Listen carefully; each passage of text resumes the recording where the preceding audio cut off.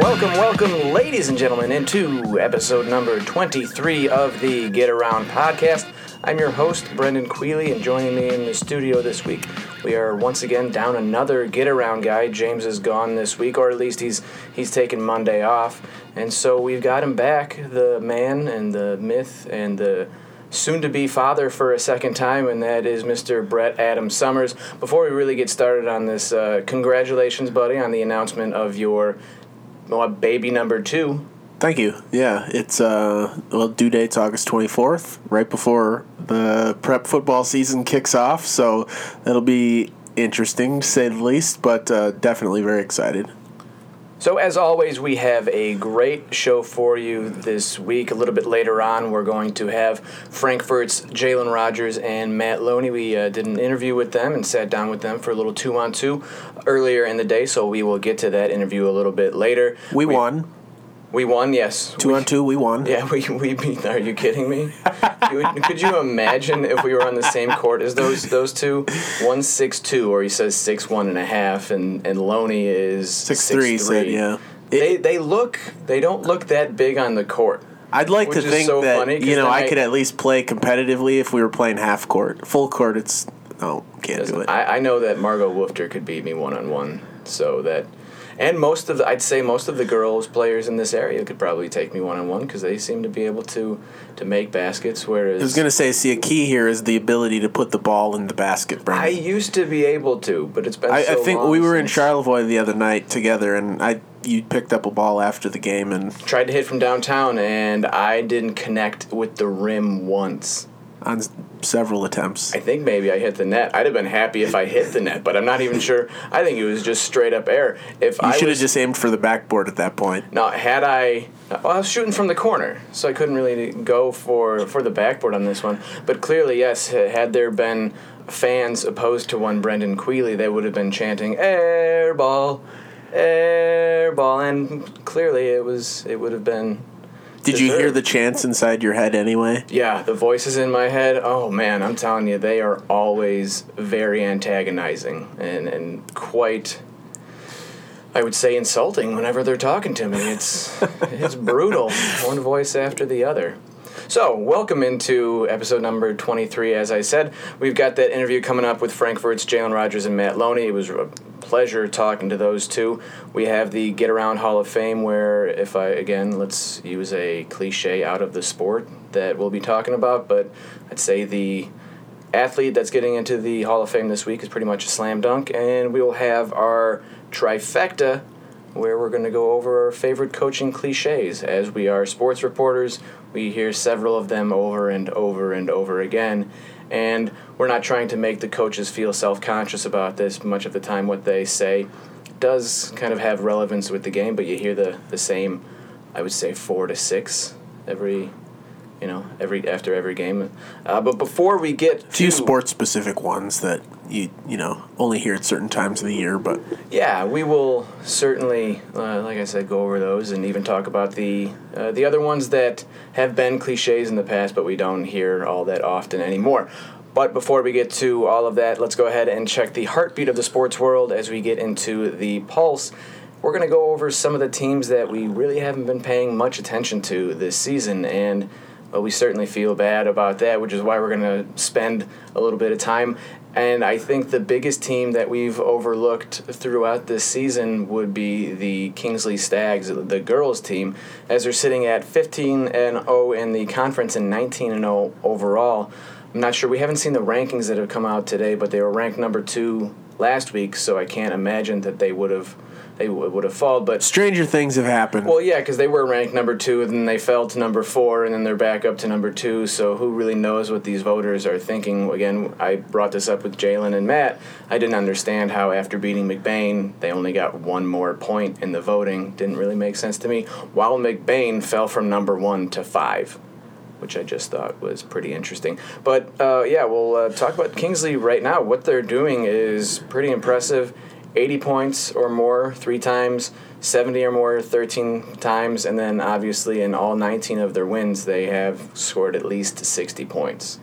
Yeah, I think the only negative thing that you can come up with about their season is we're going to start there. We're going to start there. Okay. Yes, we're going to start with the negative. I'm sure that all of the Kingsley fans because it's going to last 5 seconds. All right, thanks. Okay. Because the worst thing you can say about this team, and that's how great they are and have been, is that when games get a little tighter in the postseason, will they be able to handle that? Because they haven't played a game. They have not played a game that finished as a single-digit deficit yet. Well, this is the interesting thing. I was going to bring this up a little bit later, talking to head coach Matt Shellick after another blowout win that they had. I think it was 70-26 against Buckley, and he sounded bored on the phone. And I called him out on it. I said, "Are you bored at this point?" And he said, "We could use some better competition. That's for sure." And he's not wrong. They're a Class B team playing a lot of Class C and Class D schools, and could certainly use a little bit more of a challenge, and they will get that when they get into the district finals. Well, I'm assuming they'll get into the district finals, but when they get into the district tournament. Yeah, this team, dominant doesn't even really feel like the right word to use to describe what they've done to every opponent that they've faced. We sent, I think James went and covered their game against Glen Lake, their first matchup. Second one is still upcoming tomorrow, as of the recording of this podcast. So today, for those who are listening, on Tuesday, it's today, yes. February 20th. And that was a 16-point game that really wasn't close from the beginning. Yeah, 61-45. That was also their lowest offensive output of the season, was 61 points. Yeah, 80-plus 3 times, 70-plus 13 times. 13 out of 19 games, 70-plus. That's... Man, well, I think that's firepower. I think one of the funniest stats. I was going over so many of the numbers that they had a point differential of 71 in 2 games. They won by 71 points in 2 games, and that was an 88-17 against Lyon and an 87-16 against North Bay. They also beat Port Mesic 75-7 and. When again, Matt Shellick was like, I didn't play most of my starters for very long. Yeah, that's where it's a tough position to be in for Kingsley. Like you mentioned, playing so many much smaller schools. You've got Mesic on the schedule twice. Everybody knows what's going to happen in that game before you even step off the bus. And it's not really a good thing for either school. Mesic, wants to find schools that they can compete with and grow, and Kingsley, they're not being challenged at all. So, you said Shellick said he was bored. It's probably got to be a little... Well, he just sounded bored when I was talking to him. He was like, all right, here's the score. Yeah, we won. J.C. King at 15, Brittany Bowman 12, Jalen Brumfield 17. Just like, dude, how about a little enthusiasm here? Maybe that's just his personality, but he just sounded bored. He's like, I can't take beating the shit out of these teams anymore. And speaking of said swear word, what was great is when I was talking to him, I brought up how well J.C. King has been playing lately. He's been giving her in the stats. I think she's been averaging 20-plus over their last several games, and I brought that up, and he goes, yeah, she's been shooting the shit out of the ball, and I asked him if I could quote him, and he said yes. I obviously didn't quote him, but I was just glad that he was able to give me the permission to quote him saying the S word. Yeah. Probably. Maybe. But as the, if we're going to get into cliches later, the cliche that iron sharpens iron, Kingsley has not been able to find much iron around. Not even scrap iron, really. And obviously, you don't want to, because you don't know how your team is going to compete for the many years ahead. Are there ways to change conferences? If you're a Class B team, do you really want to be in a conference with all Class C and all Class D teams? You look at Mesic, they certainly would like to get out of the Northwest. Yeah, and I think they are on their way out of the Northwest, Mesic, that is. Yes. But, as far as... West Michigan D, right? Yes, to the West Michigan D League starting next year, across the board.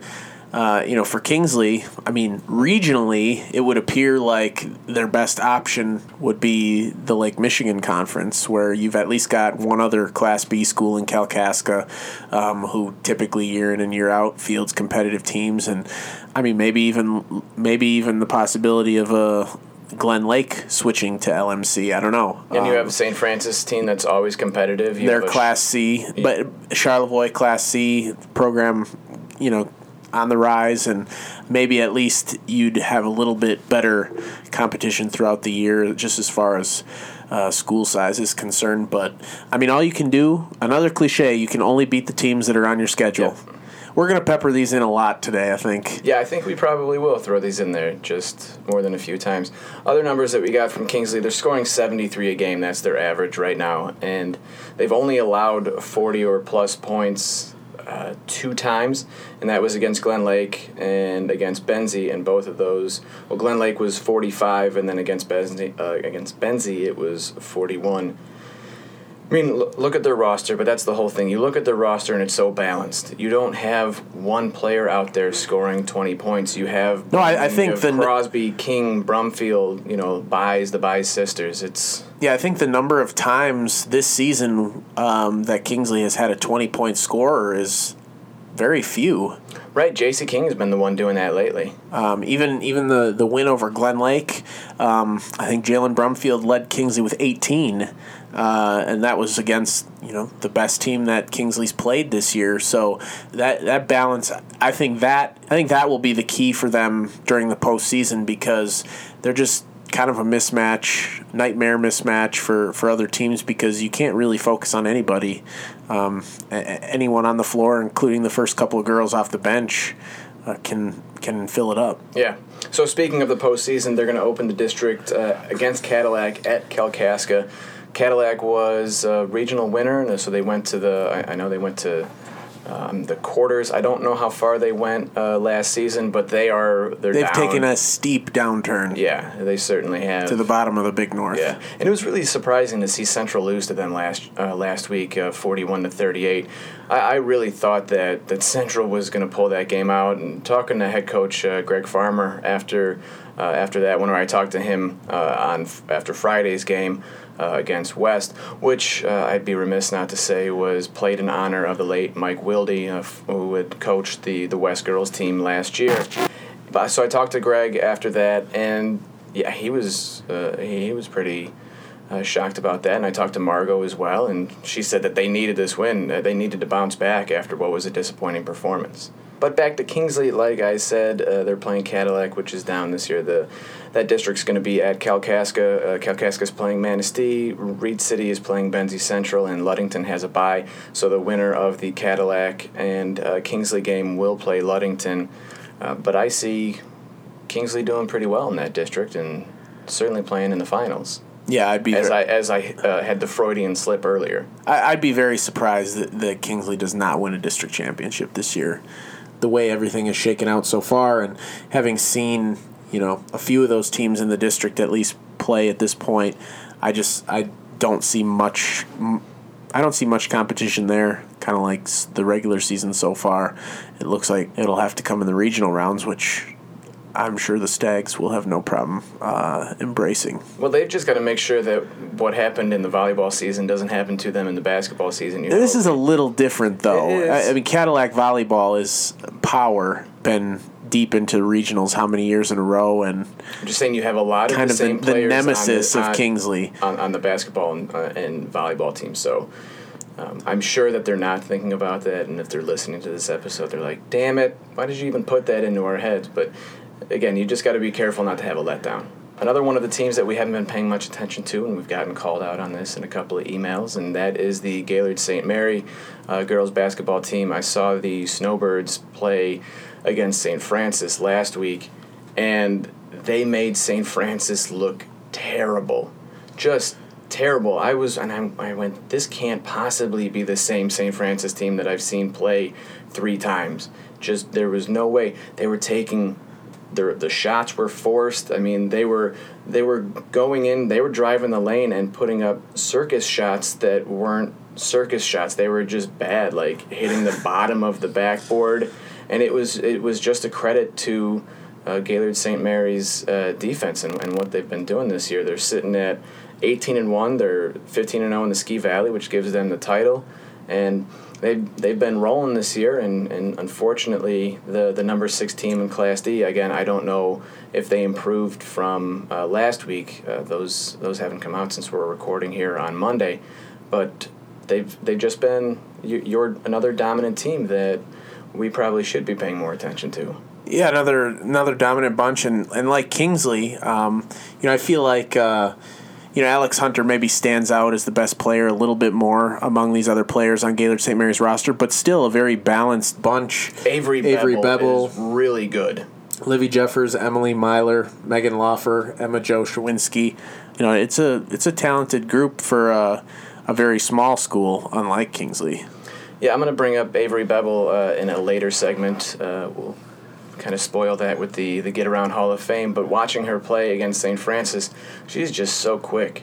She is really, really quick, and just and even talking to head coach Pat Schultz after that game, he says that she's the only player they have that can go full bore for all 4 quarters and never needs to take a rest. He's just like, she's crazy cardio, and he's not wrong. She only scored 7 points in that game, but everything that she did was so valuable outside of what you're going to see in the scorebook. And so you do have a really good roster that has the conditioning to press a team, and it makes it seem like they've got 6 defenders out there instead of 5. And again, what they did against St. Francis, I went, man, I've never seen a St. Francis team have a performance like that.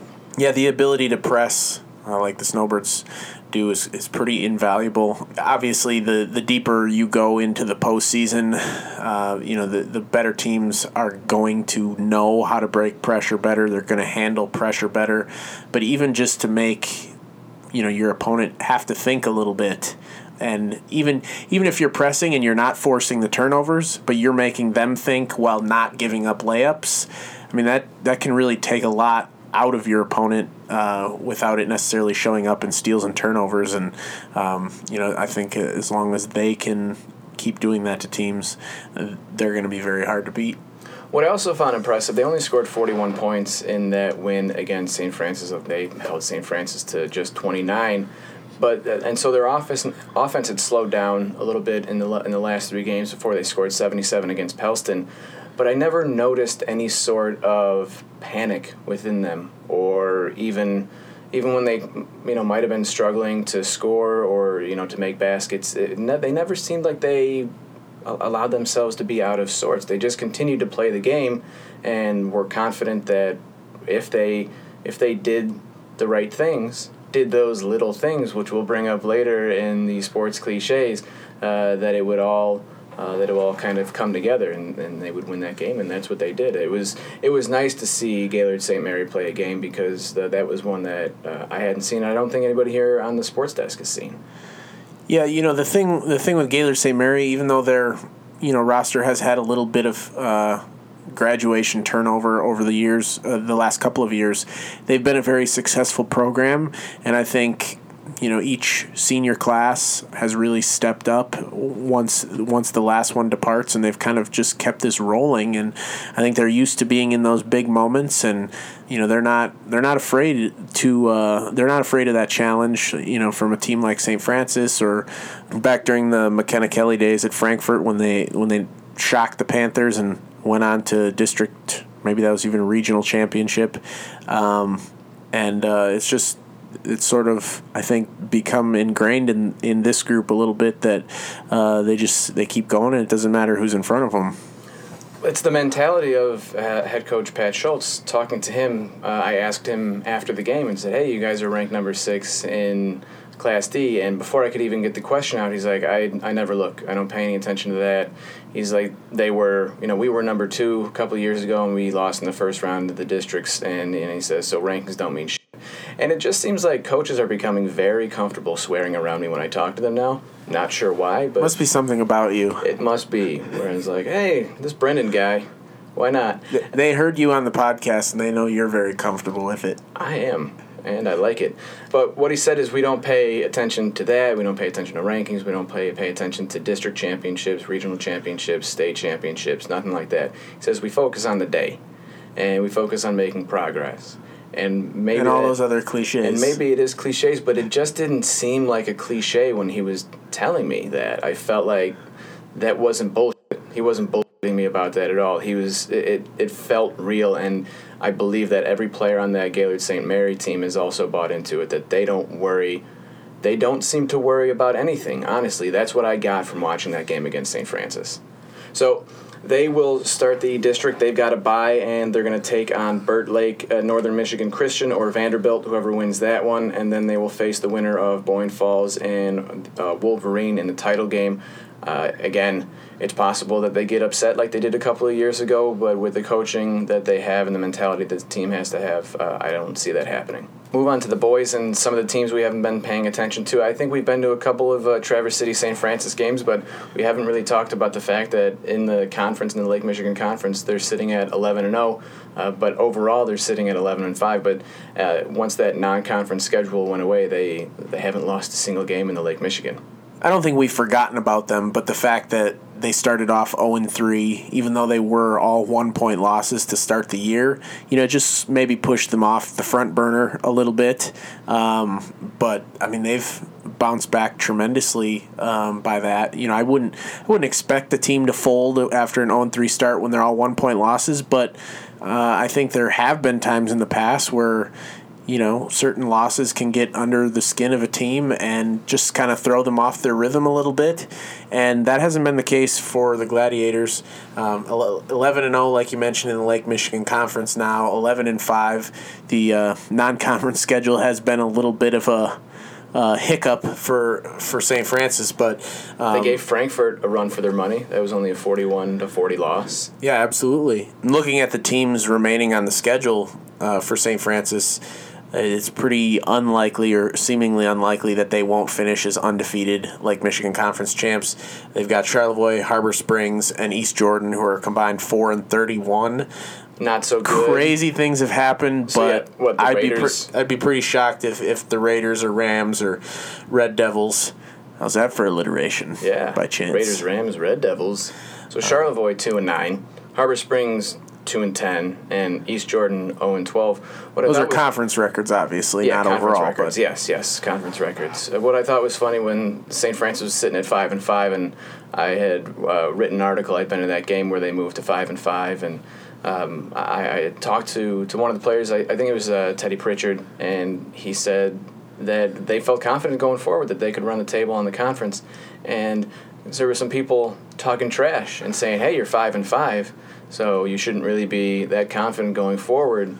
They knew how good they were. Yeah, clearly.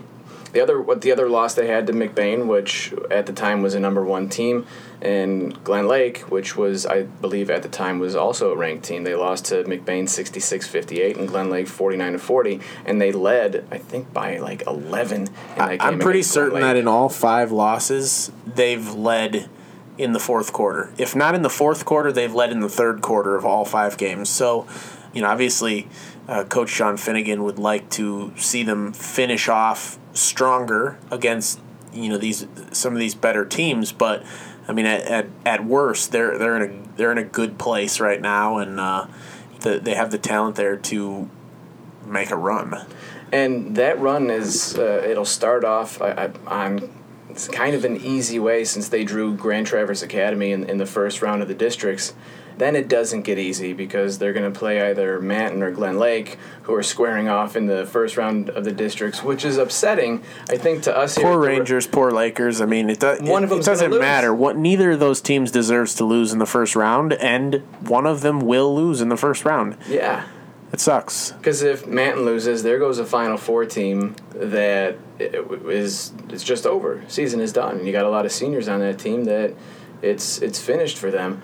I don't think there's much disagreement among fans that they would like the MHSAA to seed their tournaments. I would love the MHSAA to seed their tournaments. Whether or not that's ever going to happen, I don't know.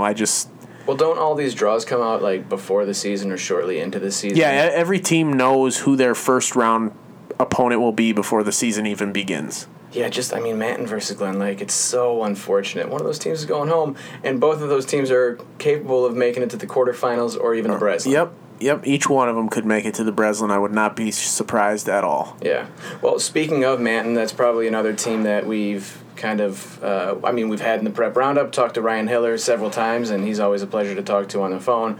Had him in on the podcast, but he was always so timid, I guess, a little bit about his team. But they're sitting at 13-3. They're 8-1 in the Highland.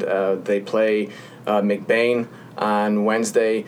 They've lost 20 of the last 21 times that they have, and that's going back to like 2010. But not last year in the district. That is true. That's the one win, but they haven't beaten them in the regular season, and I think McBain has ended their postseason run 2 or 3 times, and that's like what Traverse City West football playing Rockford. Didn't they knock them out just season after season? And so yeah, it must have been great for Manton for the Rangers to knock off the Ramblers last year. So yeah, Manton made that run to the Final Four, and they've got Ethan Ansick this year, who's been a big boost for them. The problem there is that he's been kind of bothered by an ankle injury. He missed a couple of games, and he's just one of those players that he's going to play no matter what unless the coach says no. Hunter Rule is a good player for him. Jaden Perry, certainly one of their better players, but he's also been dealing with some lingering injuries. And Trevor Solani, you've got a good roster there that has a lot of talent. Really isn't Ansick their only height, and so going against the Glen Lake team that's pretty long with Okerlund, Peterson, and Reese Hazelton. Yeah, I hate to sound like a broken record to throw in another cliche here, but it seems like I talk about this a lot whenever we happen to bring up Manton's run to the semis last year. But that is what eventually finally bit them. Rule and Perry are very good guards, but they're each about 5'8", and when they got to those semifinals, the length of Covenant Christian really bothered them. And maybe that's something they worked on in the postseason. Maybe that's something they're preparing for now, knowing that Glen Lake has that type of length, that can bother shots. I saw it when Glen Lake played Buckley a week and a half ago. Buckley ended up winning that game. But in the first half, it was a block party. Glen Lake was just swatting everything out, and Buckley's got a lot more height than Manton does. So, it's just something that I'm sure isn't in the back of their minds, but maybe in the back of my mind is how are they going to find a way to combat that? Yes, they have Ansick, who is a good player inside, but you can't go through Ansick every play, and their offense isn't built that way. Their offense starts with the guard play of Rule and Perry, and obviously shooting makes outside shooting, which they are typically good 3-point shooters. Obviously, if you're having an on night, then maybe that length doesn't quite bother you as much if you're not having to go to the basket all the time. But certainly something to keep an eye on when they get to that point. Again, that just sucks that that's a first-round game. It does. It's certainly a perfect word for that one. But before Manton and Glen Lake get together, they still have to play. Manton's got to go against McBain, and of course, like we've talked about, Glen Lake has to go up against Frankfort. That'll segue perfectly into our interviews with Jalen Rogers and Matt Loney of Frankfort, so why don't we go ahead and take a listen to that right now. All right, it is our pleasure now to welcome in Frankfort superstar basketball players, Jalen Rogers and Matt Loney. Thanks, guys. Again, really appreciate you coming in. Yeah, thanks for having us. Yeah, thank you very much. Fortunately, you had the day off today, so that was nice. Oh, yeah. You had early morning practice. How did that go? Went all right. Scrimmaged a little bit, ran a little bit, nothing new. Reggie told me that you guys aren't always the most focused in practice, or we like to have fun. Basketball's a game, and games should be fun. That's what we think, at least. Exactly. We keep it intense, though. So let's talk about this run that you guys are on. You have started the season really well. Not started, but you're now close to finishing the season really well. Yeah. You've played Buckley twice now and gotten wins against them. I talked to you after both of the wins. Both of you guys actually have. What did it take to beat them 2 times? Because that's a state runner-up team. Right, yeah. It was a tough task. We knew it, and we just had to have lots of energy coming in, especially going to their place that first game. we really knew that was going to be a big game. I mean, the day before practice, we were what were we doing? We had crowd noises on. We had crowd noise going on. We were trying to get ready. We knew it was going to be a loud game, and so we had to bring the energy, and that just means diving on loose balls and getting all the defense. hustle plays. Yeah, it all adds up, and once we start doing that, we know the offense will start running. Jaylon, I talked to you at the end of the game, and you said, well, a quote that I wanted to use, but ended up getting edited a little bit, which I wasn't too happy about that. But you said that coming in, Buckley was the most pissed off team that you had played, and they showed it early on, got that 7-1 lead. What was the reaction after that, and how did you just kind of pull that out? Ended up down 15-14 after the first, and then just rolled from there. I mean, yeah, they were mad. They came in, or we beat them the first time, and then they came in and hit us in the mouth. Honestly, that we were down 7-1, but we just had to weather the storm, like I told you guys after the game. And I mean, we knew they would come out more intense than we've ever seen them the first 2 minutes of the first quarter. But as long as we just kind of like stuck to the game plan, ran our offense, never lost patience, and what happens. We just gradually got the lead and stayed with it. How much did 2 losses to Buckley last year drive what you guys did all offseason and then in both of these matchups against them this year? It drove us pretty hard. I mean, Reggie and ourselves were pretty upset about the 2 losses. We felt that we had the talent, but just the mentality and the mental aspect of the game was a little bit missing. We were a little bit immature last year, but I think definitely the 2 losses last year motivated us to get the 2 this year, the 2 wins. Matt, that game against Buckley, the second one, Griffin was huge for you guys. What can you say about his play? Because he came out with those 17 points that led you guys, but also he was as quick and as confident as I've seen him play this season. Yeah, he's just a really great player. He's always, every game, you really know what you're going to expect from him. He's going to be flying around the court. He's going to be a lockdown defender, and he's going to be putting his head down, going to the rim. And I really think he's stepped up, and he really has been stepping up lately, and that's really what we need. I think for obvious reasons, a lot of people, think of Griffin as a football player. You play both sports with him.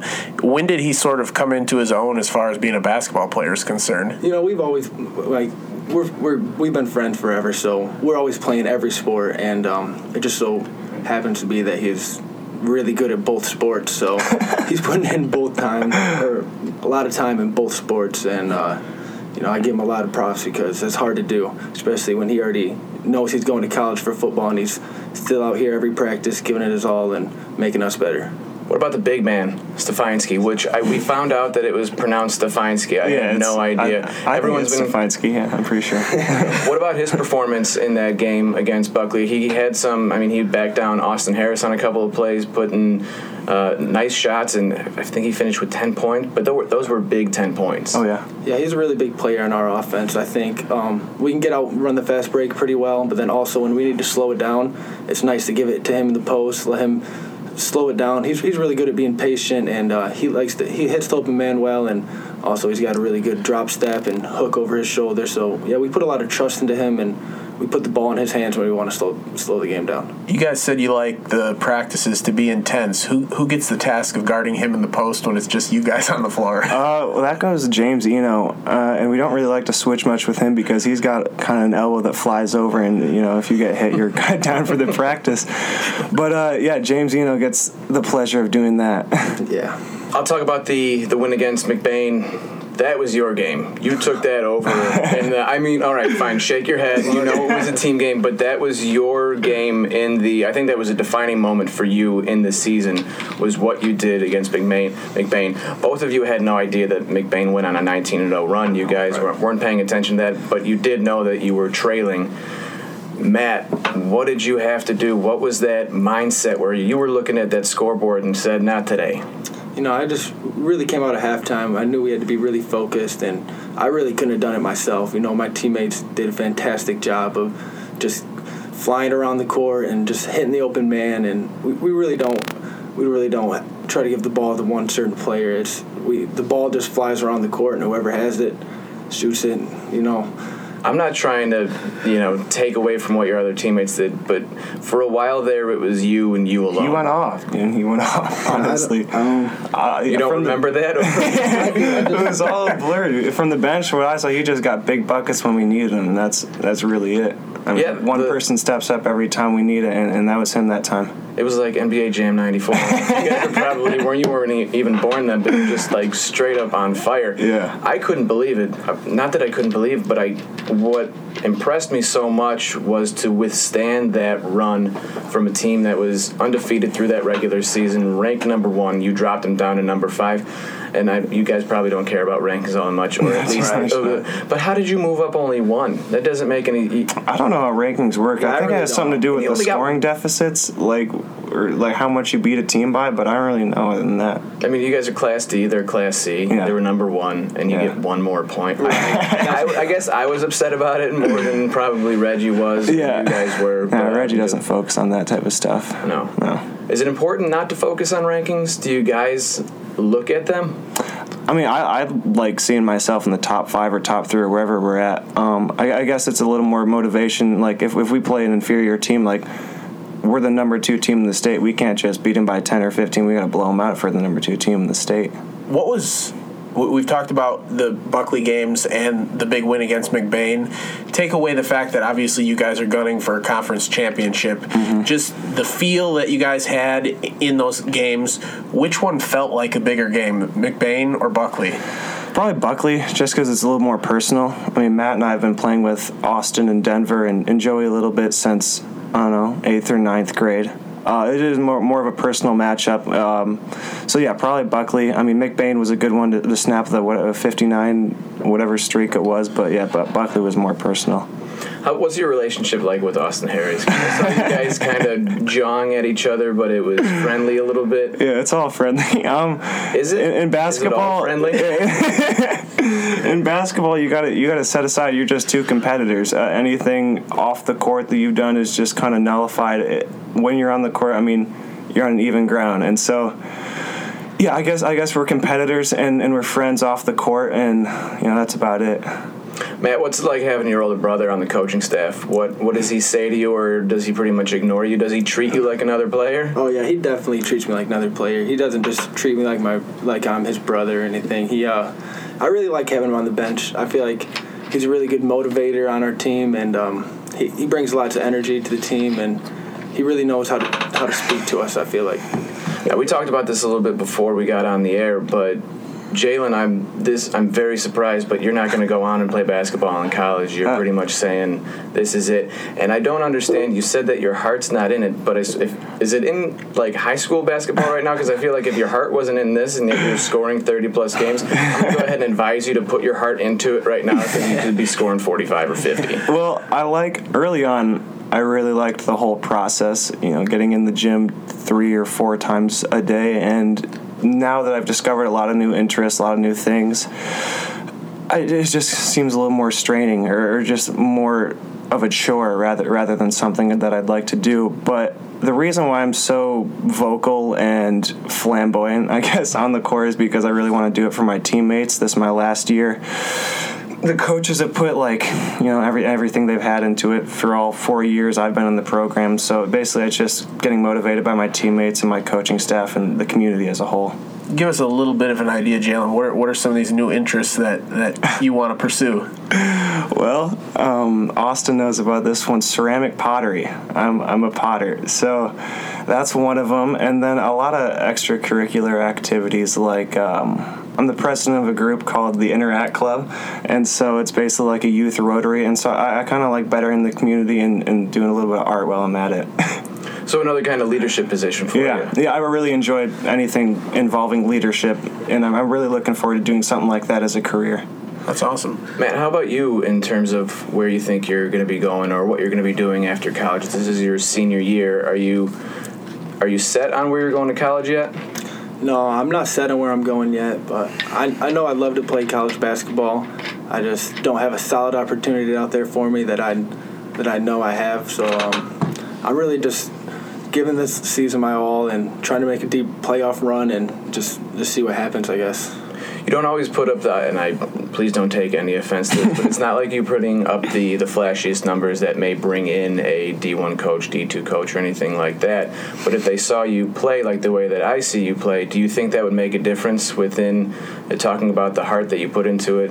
I feel like you sweat more than any other player on the court. Yeah, I mean, I don't know. I think it's all just about opportunities, and if the right coach were to see something at the right time, anything could happen. So, like I said, we're just going to try to make a deep playoff run, and we'll see what happens.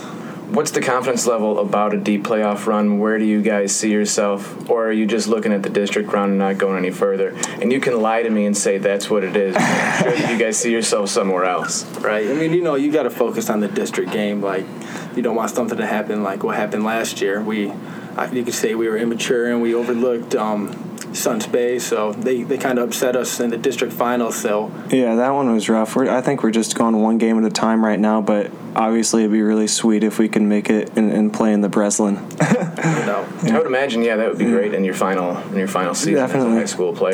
Definitely. Kind of go out on top. Mm-hmm. Well, not to cut too quickly, but obviously Glen Lake coming up next, unless there was something else. No, keep before rolling, we jump into that Let's one. get into it. I mean, obviously you're not going to overlook anybody else on your schedule, but that game in particular feels like it could be the deciding factor as far as the Northwest Conference goes. So, I mean, how are you guys feeling going into that one? Definitely the deciding factor. We're feeling confident going into it. We're really preparing for it well. We assign who we think. We assign shooters in practice, like you're Okerlund, you're whoever. And so the preparation is a big part of it. The preparation in general, like we prepared with the crowd noises and with assigning, Denver Cater, Austin Harris as certain players on the scout team. And so we're just kind of doing the same thing. But this is definitely a deciding game. Go ahead. Are you the pissed off team coming into this one? I think so. You guys lost? Definitely. Glen Lake has always got a pretty hostile crowd, and we're looking forward to embracing it and using it as energy. Yeah, we always know. We know it's going to be a tough. It's a tough one to take a win out of their place. Mm-hmm. And we haven't beat them since when? Sophomore year. Yeah, something like that. So it's been a couple years. So we all really want this bad. So we're just going to give it all we got. Mm-hmm. Why do you guys think so far it's been the round robin of losses between the top three teams in the conference? Is it a matchups thing, or I don't know. I'm confused by it myself. Yeah, I really couldn't tell you, dude. But I'm on board with you. I'm pretty confused. Well, you guys certainly have the opportunity in the last matchup of all those teams to finally flip the script. So Definitely. what do you have to do differently against Glen Lake this time that you didn't last? Because you did in the first game, you got out to an 8-0 lead, and it might have been even more than that, but I think it was 8-0, and I think they went on an 11-0 run to take over you guys. And so how do you look at that and go, all right, well, if we get a lead, we got to make sure that we continue stepping on the pedal? Right. Well, the basketball game is a game of runs. Every team's going to have their runs. You can look back at every game, the Buckley game, the Bang game. We all went on our own runs, so it's all just about weathering the storm, and it's just you got to come back harder than they do. Yeah, I feel like also last time we had a lot of energy coming out the gate. I mean, we got up 8-1, and then from there after the run, I feel like we kind of got deflated. I don't know whether it was us being physically tired or mentally tired, but I think that we had kind of a lack of energy, and I think that this time around we're really hyped to go into it, and we're going to go in with a lot of real energy and come out with the win, I think. When these three teams are, especially when they play each other, are packing gyms regardless of location, you like playing these matchups at home better or on the road better? I mean, it all depends whether our home crowd comes to support us in Glen Lake if they make the trip, but honestly, I'd be pretty shocked. Yeah, I know. You tend to have some fairly vocal fans. Yeah, especially on the road. I know, but yeah, I really like all the fan hostility kind of, because it gets me hyped up. I mean, I feel like if I talk to myself and talk to the fans, that it gets me more energy and my team more energy. So I'm pretty excited for that. What's the feeling like after a win against Buckley, after McBain? How long does it take the adrenaline to kind of wear off a little bit? How long does it take you to get to sleep that night? Or at one point, do you just crash? No, definitely. After games, it's definitely hard to sleep. Maybe sometimes if it's on a Friday night, we'll just all hang out and just play some cards or something and just let the adrenaline just cool down, because it really is. It's hard to get some sleep after those games. You're just running back the plays in your head, and you're just constantly thinking about what you did or what you could have done. Mm-hmm, yeah, after the Buckley game, I didn't sleep until like 2:30, I think, and that's kind of weird that you bring that up. I gotta ask, whose adrenaline gets higher, you guys as players or Coach Manville on the sideline? I don't know if it's adrenaline or just like stress for him, but it's definitely adrenaline for us. So I'd say us. Yeah. What's it like playing under Reggie? I really like it. I think he's a really great coach, and he knows so much about basketball. It's just about explaining it to us. Sometimes it's harder for us to understand exactly what he wants, but he really knows what he's talking about, and that's kind of where Dan comes in to help. Yeah. Because I think he's really good at explaining stuff, and he knows exactly what Reggie wants. And Reggie's a person you gotta listen to what he says and not how he says it, because he might scream it at you, but then once you break down what he actually said, I mean, he's correct. And so I think Dan is someone who can relate with us more because he's a little younger, a little more youthful, but I think there's definitely a good mix, and playing under Reggie has been really just a time where I was able to grow a lot playing under him as a person and a player. So is the maturity the biggest change from last season to this season, is that the maturity level has allowed you to listen to what Reggie is screaming at you? Honestly, I think definitely it is, because I think there's a few more egos last year. I think that we were all trying to score the ball. At least I knew I was. But yeah, definitely setting aside our egos and listening to the coaches and listening to, our teammates and just capitalizing from there. So who finally got to you, or was it a realization that you made yourself that I can't be the one always looking to score the ball, or how did you finally set that aside? It was a self-realization for sure. I mean, I can't force anything, and basketball is where, for me, I got to do certain jobs at certain times, and most of the time that's just a subconscious thing. So like sometimes I got to score, I'm kind of feeling myself. Or like other times I got to be a vocal leader, or sometimes I got to lock up on defense. And so it's a self-realization for sure between when I got to score, when I got to play defense, and when I got to listen to coach, kind of. Matt, what's a Northwest Conference title going to mean if you can beat Glen Lake? It'd mean a lot. It's really nice winning championships. That's the goal. So, but at the end of the day, it's just a game of basketball. So we're just going to go in, and we always just go in with the mentality that we're going to go have fun. And if you watch us on the court, we really are just having fun. We've all grown up with each other. We've played basketball for so long and other sports. So we really enjoy it. Buckley broke that streak that you guys had going last year, right? Wasn't it a long? Was it a long streak? Oh, the home streak. Yeah. What was it? I think it was the home streak. I don't know how many games, but I think it was 38. They did break 38 it. in a row. They did break it, but and that made you pissed off. That got me a little ticked off. In parentheses, ticked off in parentheses. Sorry. Yeah, but I definitely feel this a little bit. Are you allowing yourself to picture yourself at the Breslin? Yeah, definitely. I mean, visualization is how you get someplace, I feel like. I mean, if you can see it, then it can happen. So, yeah, definitely.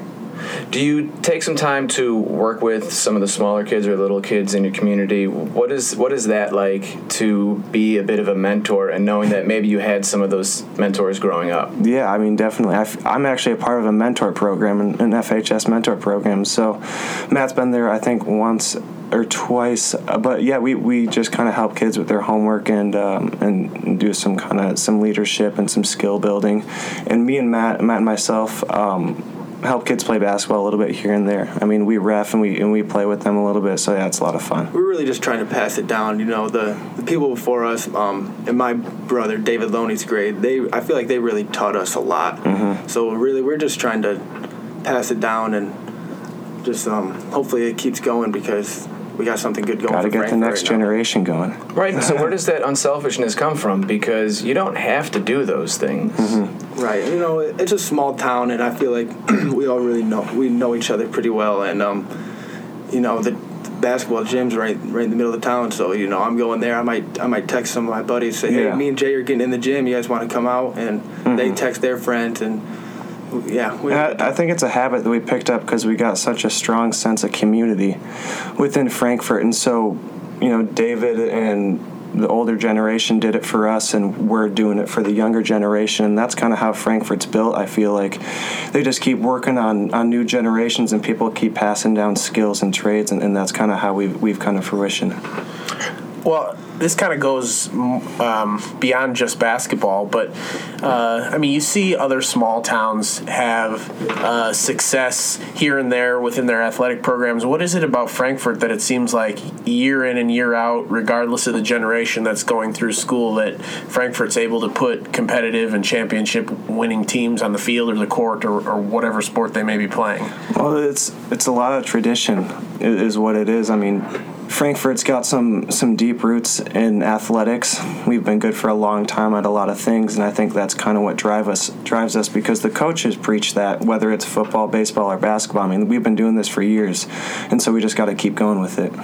But did you kind of feel like the little brother or the forgotten brother coming into this conference season when a lot of people were focusing on Buckley and Glen Lake? Yeah, I think so. I mean, I really don't think anybody gave us the benefit of the doubt, but we just kind of came in and we felt like we had something to prove. So every game we were coming out, and that's why we were playing so hard. That's why we have so much energy. I think so, yeah. We don't really take a backseat to anybody, especially in this conference. And so we came in like we did the year before. We came in thinking that we're going to win the whole thing, and that's what we still think.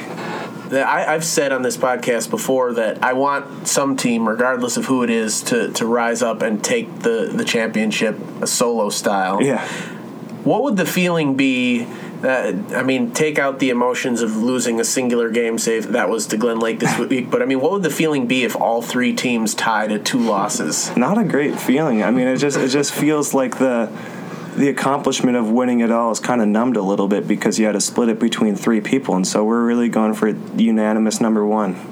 Matt, Jaylon, thank you so much. I really appreciate it. You guys are kind of at the focal point of the sports world here in Traverse City right now, and I know you've got a big game coming up, and I wish you the best of luck there. And again, thank you so much for coming in. Yeah, thanks for having us. We appreciate it. Another thank you to Jaylon and Matt for joining us on episode 23. Always nice to have some athletes in the studio. So, since they're from Frankfort, let's go ahead and this will transition perfectly into the Get Around Hall of Fame. I know. Look at you with the beautiful segues today. Oh, that's how I roll, baby. I know that Jaylon, I think Jaylon's been in the Get Around Hall of Fame, but I know that Matt Loney has definitely been in the Hall of Fame. He got inducted after that great game that he had against McBain, being kind of the spark plug in that one. He had 11 of their last 16 points, and he was the one that carried. As much as he didn't really want to take credit for it, and is kind of red as his face turned. That's why we're here. While we were talking about it, and he was just shaking his head. He's like, no, it wasn't me. I'm like, no, it was you. You scored those points and you carried your team. But speaking of Frankfort, one of the other players that carried their team in that win against Buckley, and we talked about it with Matt and Jaylon, and that was Griffin Kelly, the soft-spoken, very talented athlete, both on the football field as well as the basketball court. He was, as I wrote in my article covering that game, he was pouring gas on the fire that was Frankfort at that time. He was the one leading them. He was bringing the ball up the court. He was playing the point a lot of the time, which was usually reserved for Kirk Myers, but he was the one going out there, and I think maybe what that was a strategy from Reggie Manville to kind of throw a different look at Buckley, and it certainly seemed to work. He finished the game with 17 points. That doesn't seem like a lot, but he did a lot. He had a lot more contributions than that will show up in the scorebook. I'm going to nominate Traverse City West's cross-country skier, Nordic skier, Mary Lyon, who won her 3rd straight state championship at the Nordic Skiing Championships at Michigan Tech. She's just the 2nd skier to win 3 state championships. The only skier with more was Ishpeming's Ellen Watala, who won 4 in a row from 2009 to 2012. But just an incredible run for Lyon, who said she felt she skied her best this time around as compared to her previous 2 championships. That's no easy feat. Any 3 championships in a row is no easy feat, and any 1 championship is no easy feat. 1 championship is no easy feat, and to make 3, what Mary has done in that time, she is a pretty gifted athlete, and that's no easy sport. like Nordic skiing, I don't want to do that. I would never be like, hey, you know what would be fun today? Cross-country skiing. I'll take a hard pass on that every single time. We had a cross-country skiing unit in gym class in high school that was just basically going around the field next to the school. And I was like, well, this last 30 minutes was awful. Yeah. So, yeah, kudos to Mary for what she's accomplished in that sport, because just because we can't do it does not mean... Exactly. Just because we don't understand it doesn't mean that, Mary, you don't love it and you're extremely talented at it. And so I'll just get straight into my nominee before we do crown Mary Lyon as the athlete of the week, and that is Gaylord St. Mary's Averi Bebble, who had a great game against St. Francis in that win. Again, she only had 7 points, and I talked about this with Griffin Kelly, but it was the contributions that didn't show up in the in the scorebook. Very quick, very fast, up and down the court. She never took her foot off the pedal. She was great on defense. She knew what was going on, had a good game plan, and really helped her team run that game plan to a T. She's certainly worth a nomination this week. But as we said, it's going to go to Mary Lyon, the 3-time state champion.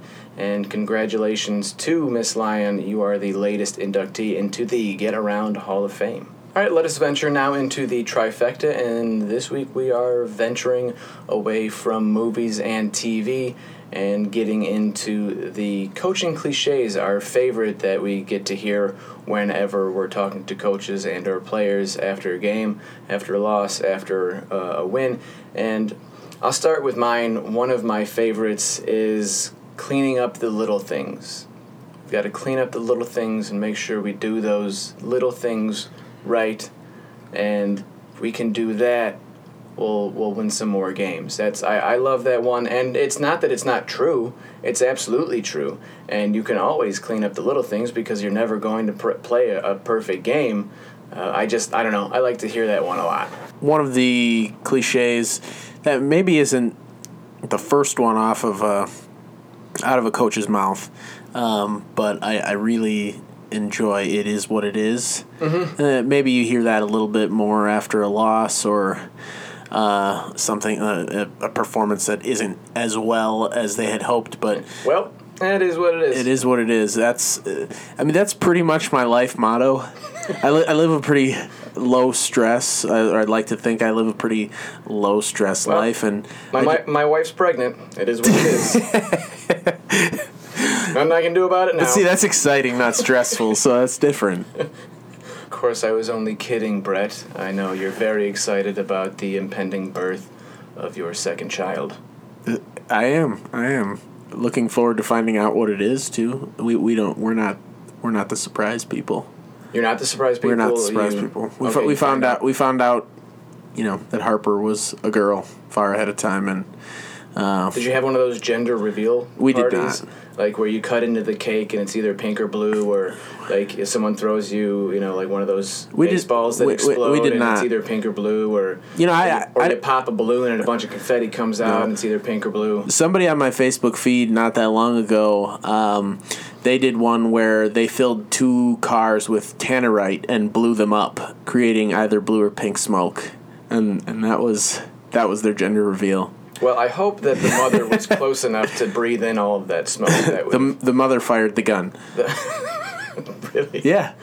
I don't have anything against people doing that. I think I'm sure it's fun and exciting. But for me and Callan as well, I don't know. I just don't get it. I actually asked her about that. I was like, I don't mind that people do that, but I just don't have this desire to do it. And then I made sure to ask, do you have a desire to do it? And she said no.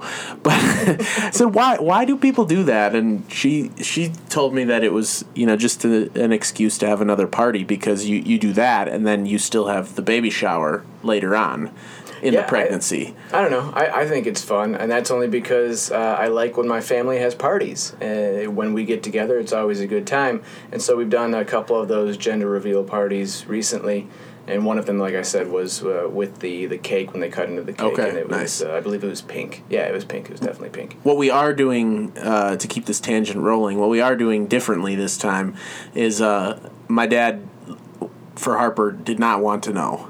He didn't know what I was going to be or what my sister was going to be before we were born.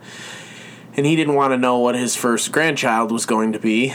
So we didn't tell him, and we made sure to tell everybody else because we weren't keeping it a secret. We were telling everyone else. Mm-hmm. Just, don't mention it to Dad because he's trying to he's trying to be surprised. See, I think he made it about 8.5 months before somebody ruined it for him. Oh, that's unfortunate. And when we told my parents, I was back in Wisconsin this last week, and please tell the story about this. Okay, well, I'll get into that in a second. But when he found out that we were going to be having another one, I just said we're telling you. That was more stressful for us trying to make sure you were in this little bubble, not finding out.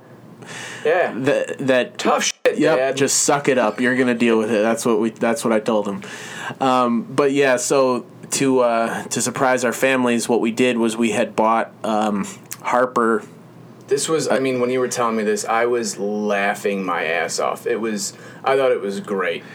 Yeah, we bought her a T-shirt that said, "I'm the big sister," and we put that on her. We went over to my parents' house, and the plan was just, she takes off her jacket and starts to walk around, and whenever they get around to reading her shirt, that's when they'll know.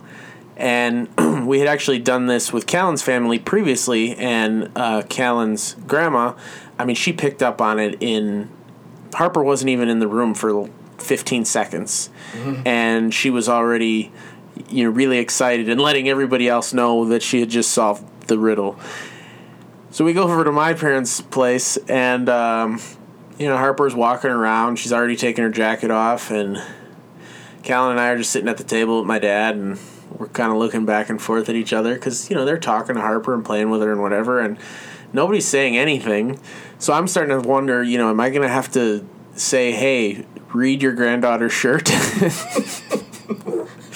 Which would have totally ruined it, right? Look at my daughter. Yeah. So we're looking at each other, and then finally my mom is kind of sitting on the floor next to her, and all of a sudden she goes, "Harper, I like your shirt." But that's it. She just stops. It kills me.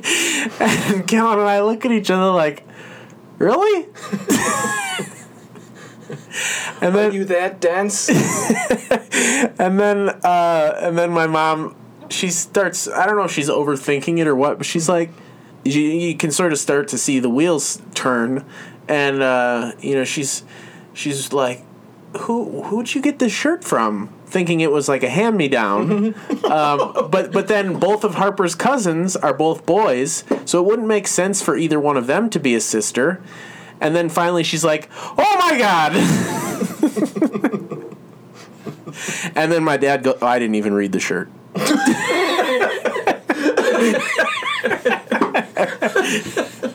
So yeah, I wasn't even paying attention to her. I act like she's not here. That's what I do. So yeah, that was but it was pretty funny, and everybody was excited. And it was a good time. So well, again, congratulations. Thank you. I'm very happy for you. Okay, getting back into the coaching cliches before we lose any more time here. The one that I'm gonna go with right now, and one of my favorites is, we need to play a full 32 minutes. We need to play a full 48 minutes, or we need to play a full 60 minutes. 60 minutes, 7 innings, whatever. I love that because most of the time a coach will say, we didn't do that tonight. We gotta put a whole game together. We gotta put a whole 4 quarters together. And one game at a time. One game at a time. One game at a time. That's certainly one of my favorites. And I know we're throwing out more, and so this isn't really a trifecta as it is just a discussion about coaching cliches. But I think if I had to pick one, that would be it, playing a full game for sure. One of my favorites, again, maybe from more so from the losing side, is when a coach just said, "We didn't make enough plays to win." Clearly, coach. Yeah, we didn't score enough. We didn't score enough points. They scored more than we did. Oh, that's the other one. They just played better than we did tonight. We just got beat. Or we beat ourselves. I've never heard a winning coach say they just played better than we did tonight. I've heard coaches say, "Yeah, we were better than them. That's just how it is." Like Reggie Manville. He's like, "Yeah, But that's we were not better. so cliche. We were stronger than they were. That's actually a breath of fresh air. Yes. The honesty from Reggie Manville, yeah, you love that out of a coach. Of course, going back to our jobs, I'm sure we're going to hear even more coaching cliches. And for all you coaches out there that are listening, I will remind you once again, don't be self-conscious. Just keep throwing those out, because every time you do, we're going to write them. And that is how it is. It just is what it is. It is what it is. All right, thank you so much, ladies and gentlemen, for listening to episode number 23 of the Get Around podcast. I have been your host, Brendan Quealy, and again in the studio with me this week was Brett Summers. We thank Jaylon Rogers and Matt Loney for being in the studio with us and talking with us for around a half an hour. It was great having them in there. Make sure you tune in next week for episode number 24. That one might be as good as this one, or it might be worse. It might be the greatest podcast we've ever put out. You determine how good our episodes are, listeners. I happen to, yes. Each and every week I'm the one putting together the script and the outline and running these things down. And it's this podcast is my baby, and I love it ever since it was birthed from my womb. All right. Thanks again. Come back and listen next week.